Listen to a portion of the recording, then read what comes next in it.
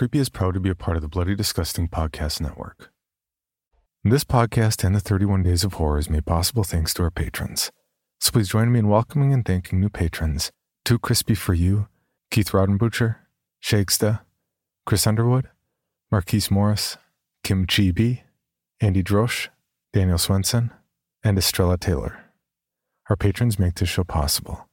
That's why for all of October 2019, new patrons at the $5 and above level get, in addition to their regular rewards, a limited edition Creepy Podcast refrigerator magnet. To see how you can support this podcast and get rewards on top of rewards for doing so, please check out patreon.com/creepypod. No.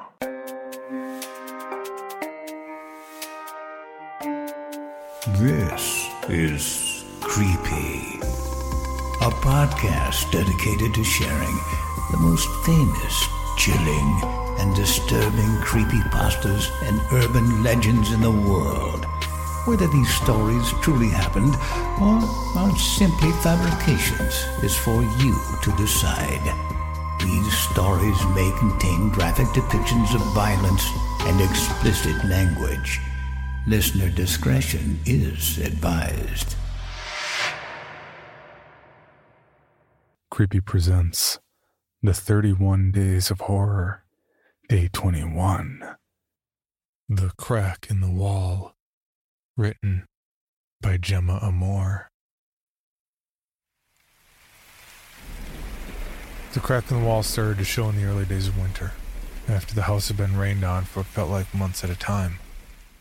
The rain eventually stopped and the sun came out for a while, but then the first frost followed, and the house, swollen and waterlogged, dried out, contracted, and the cold got in. And so, the crack appeared. It started in the wall of my bedroom. I noticed it when I opened my eyes one morning in December.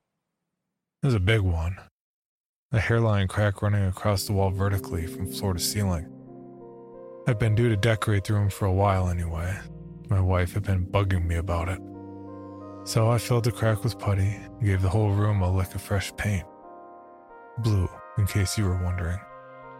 Royal Navy blue. My wife thought it was peaceful, soothing. I thought it looked like the inside of my jean butt pocket, but I didn't tell her that. And when I woke up the next day, sore and aching from the labor of painting a whole room in the space of a few short hours, it was back again. Only this time it was wider. Not a hairline, but not anything to worry about. Not yet.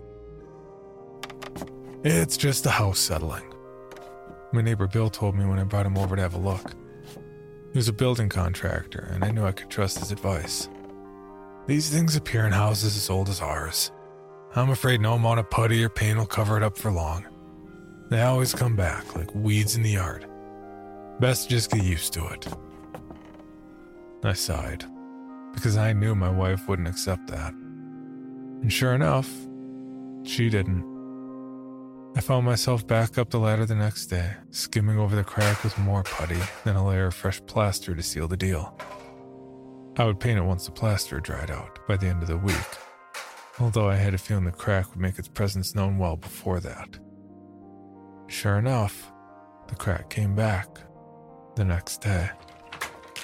It was like it waited for me to sleep, then came out when I had my eyes closed, like it was nocturnal or something. I peered at it for a long time after waking.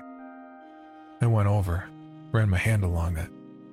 It felt cold, like a draft was coming in through it somehow. I could fit my thumbnail into the crack if I tried. Over the next week, it grew to the width of my fingertip. When I could push my little finger all the way up inside, right up to the knuckle bone, I called my neighbor back in. He blew out his cheeks when he saw it. "Well, shit," was all he could say. He took out a tape measure, measuring the gap the crack had exposed. He patted the wall all over, checking it like he was checking for lost change down the back of the couch. "Sounds hollow back there," he said, and he was right. It did sound hollow back there. which didn't make sense because it wasn't drywall. It was brick under the plaster. Solid Victorian brick, and had been for 100 years or so. "Well?" Bill went on while I stood silently waiting, chewing the side of my thumbnail like I always did when I was thinking hard about something or feeling nervous. Well, the fact that it runs top to bottom, not horizontal, means it's probably still a foundation thing rather than anything else. If it was horizontal, I'd be more concerned. Horizontal cracks in concrete and brick walls mean pressure building up or something worse going on. But this is vertical, so I'm minded to say it's a stress crack still. It's 1/8 of an inch wide at the moment, so not something I'd say you should worry about too much. It's 1/8 of an inch now, I replied heavily. But it's opening up real fast, Bill. That's worrying me enough as it is. "Well," he said, blowing out his cheeks. He used that word a lot, I noticed. "Keep an eye on it. If it gets any bigger, I've got a guy who might be able to help. Structural engineer. Real reliable. If he's not too busy." He wrote a number down on a scrap of paper and handed it to me. I folded it up and put it in my wallet for safekeeping. "So what do I do? Just watch it get bigger?" Bill scratched his head. "Well, I tell you what I wouldn't do. I wouldn't bother trying to cover it over anymore, not until the house is done dancing around. Waste of expensive paint if you ask me." I laughed then. Expensive it had been. Blue fucking walls. 2 days later, I noticed a fluid leaking out of the crack. It was wide enough for me to slide my hand into now, up to the palm where it got stuck. Whatever the fluid was, it wasn't water. It was thicker, viscous, and sticky to the touch. It had a strange odor to it, like rotting leaves, but not like it exactly. It was bright orange in color, like Fanta bright orange. And I was reminded of a fungus I'd seen growing on a tree once. Kinda sticky like this, the same shade of orange. My wife freaked out when she saw what was coming out of the crack and ordered me to get someone in to deal with it. She said she wasn't going to wait around to be eaten by primordial ooze while I sat back on my ass and watched. Then she packed a few things, then went to stay with her mom while I called the structural engineer. The structural engineer didn't answer the phone and went straight to voicemail. I hung up without leaving a message. I'd try again later. In the meantime, I was going to do some digging. I found an old crowbar in my garage and a mallet and a chisel. If the crack wanted to be there so badly, then why didn't I help it along a little? See what I could find behind the crack. Because I was damn fuckity sure it wasn't brickwork. Not anymore. I felt along the crack to the place where the fluid seemed to come out the heaviest and inserted the tip of the chisel into the crack, angling it so it wouldn't get swallowed up to the handle. Then I brought the mallet down. With a soft groan, a chunk of wall came away, landed at my feet. I did this again, and again, and again, until there was enough room for me to slide the crowbar in, get leverage, and start yanking away like my life depended on it. More and more the wall came away under the crowbar, and Bill had been right. It was hollow behind the crack. A large, long chute gradually became exposed, like an extra chimney breast had been covered over for some reason. Except it wasn't right for a chimney breast. They usually started out wider at the bottom, then angled up steeply to stop things falling down and getting stuck. Whatever the chute was for, it ran deeper than the level of my bedroom. It ran all the way down to the bottom of the house by the looks of it, and had iron rungs hammered into the side of it, headed downwards towards what I had no clue. It was a ladder. The orange liquid was all over the chute, lubricating it nicely.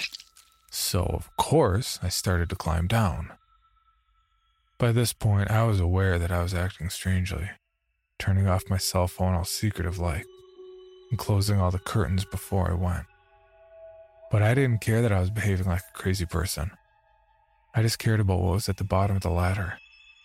And so, I climbed down. Rung by rung, feet scraping against the rusted iron, echoing around the chute as I went. Once or twice I slipped on the orange slime, but managed to hang on at the last minute, grabbing at the ladder for dear life, swinging into the walls painfully instead of breaking my neck and falling to the bottom of the chute. It did occur to me as I went that I was climbing down a mystery ladder set inside the walls of my house, crawling around like a spider in the house I'd lived in for many years with no problems, no strange occurrences, nothing. Until the crack. I knew this chute wasn't in the plans of the house. I'd looked at those good and hard when we'd first bought the place, and I would have remembered something like this. And yet, I didn't feel afraid. Despite everything, despite the strange absurdity of my situation, despite me climbing down a mysterious ladder through a dark crawl space not much wider than my own body, where the air was stale and the walls were wet, I didn't feel afraid. What I felt was compelled, as if something were calling me, soft and subtle from the bottom of the chute. And I was just answering the call. I climbed for what felt like years, down and down. The air grew hotter and thicker, and the slime grew thicker and more prolific.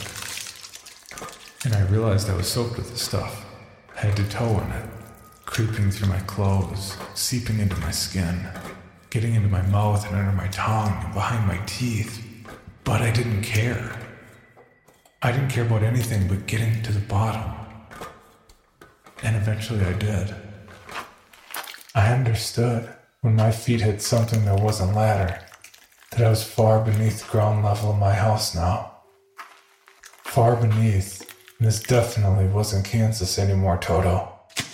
Because I was surrounded by ancient stone foundations that certainly didn't belong to my Queen Anne-style row house. They were covered in this rich green moss and lichen, and of course the weird, wet orange stuff. Only down here it was thicker, stringier, covering everything it touched and spreading out like a network of veins. If I looked closely, I could see it pulsing ever so slightly, a steady rhythm like the beat of a man's heart. The foundations opened out into a round chamber, like an ancient well, damp and huge. In the middle of that chamber there stood a massive old iron box, like a coffin casket, only taller, more square. It had once had chains wrapped around it, but the chains had rusted with time and crumbled so that they lay on the floor. A massive old padlock also lay on the ground. The shank snapped clean off from rust, and the iron box had split in multiple places. The orange stuff was thickest here.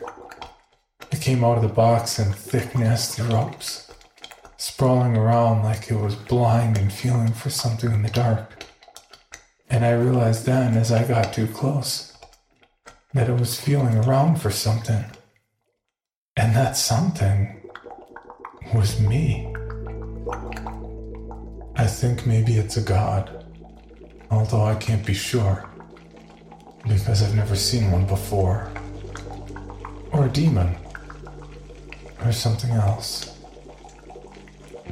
I don't know. It doesn't much matter anyway. All I know is that it is feeding on me. There are these stringy, clear tubes running into my body, sticking out all over like squishy porcupine quills. And I can see my blood coming out of some of them, like milkshake sucked through a straw, and orange stuff going into me through others. The orange liquid burns, but it has a distant feeling, like having a dead leg or arm after sleeping funny.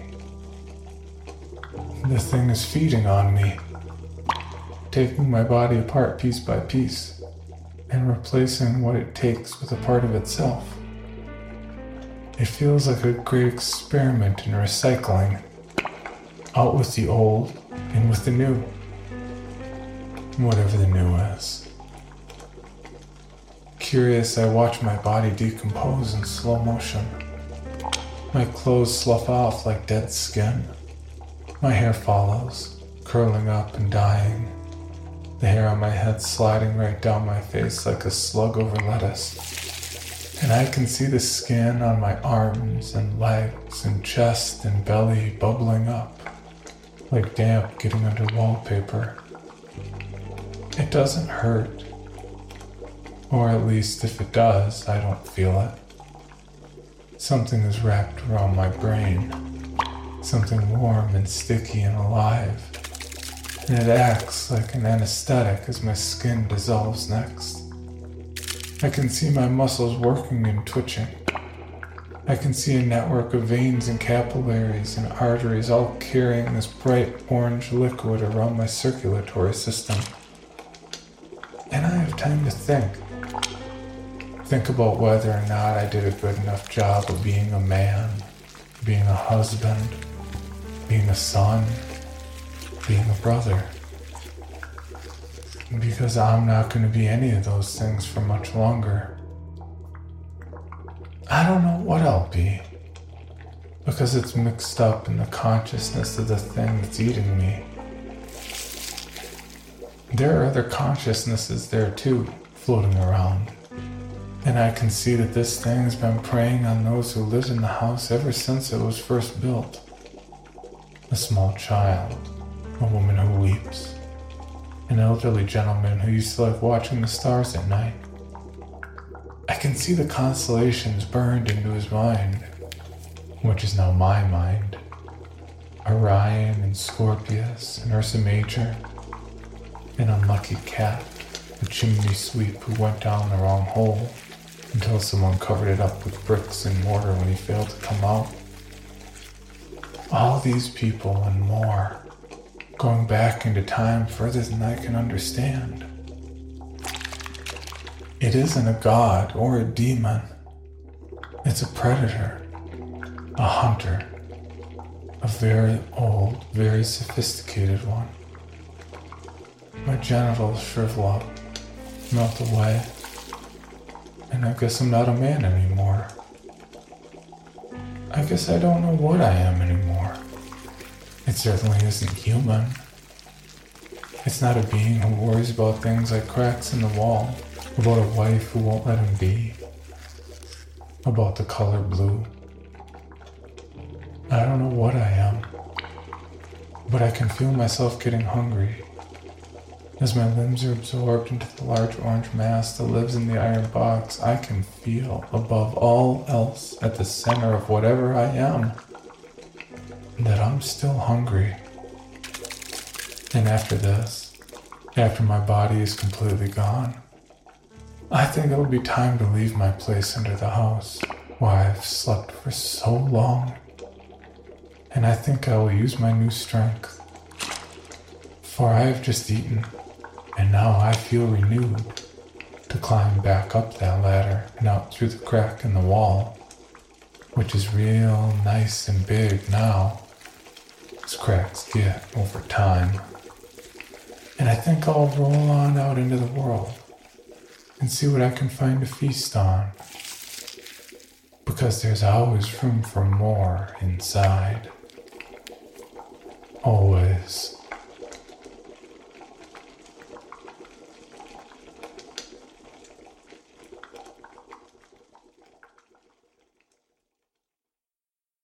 For more information, including pictures and videos of the stories told on this podcast, or to suggest stories for future episodes, please visit us at CreepyPod on Twitter, Instagram, and Facebook, or email us at creepypod@gmail.com. All stories told on this podcast can be found at creepypastawikia.com and are protected by a Creative Commons license. Some rights reserved unless otherwise stated. Item number SCP-5186. SCP-7160. SCP-7533. Object Class Euclid. Keter. Safe. Special Containment Procedures. Spreading across the hemisphere and kicking up vast amounts of ash and dust. The only thing I could hear was 7219. laughing. Do you remember your name?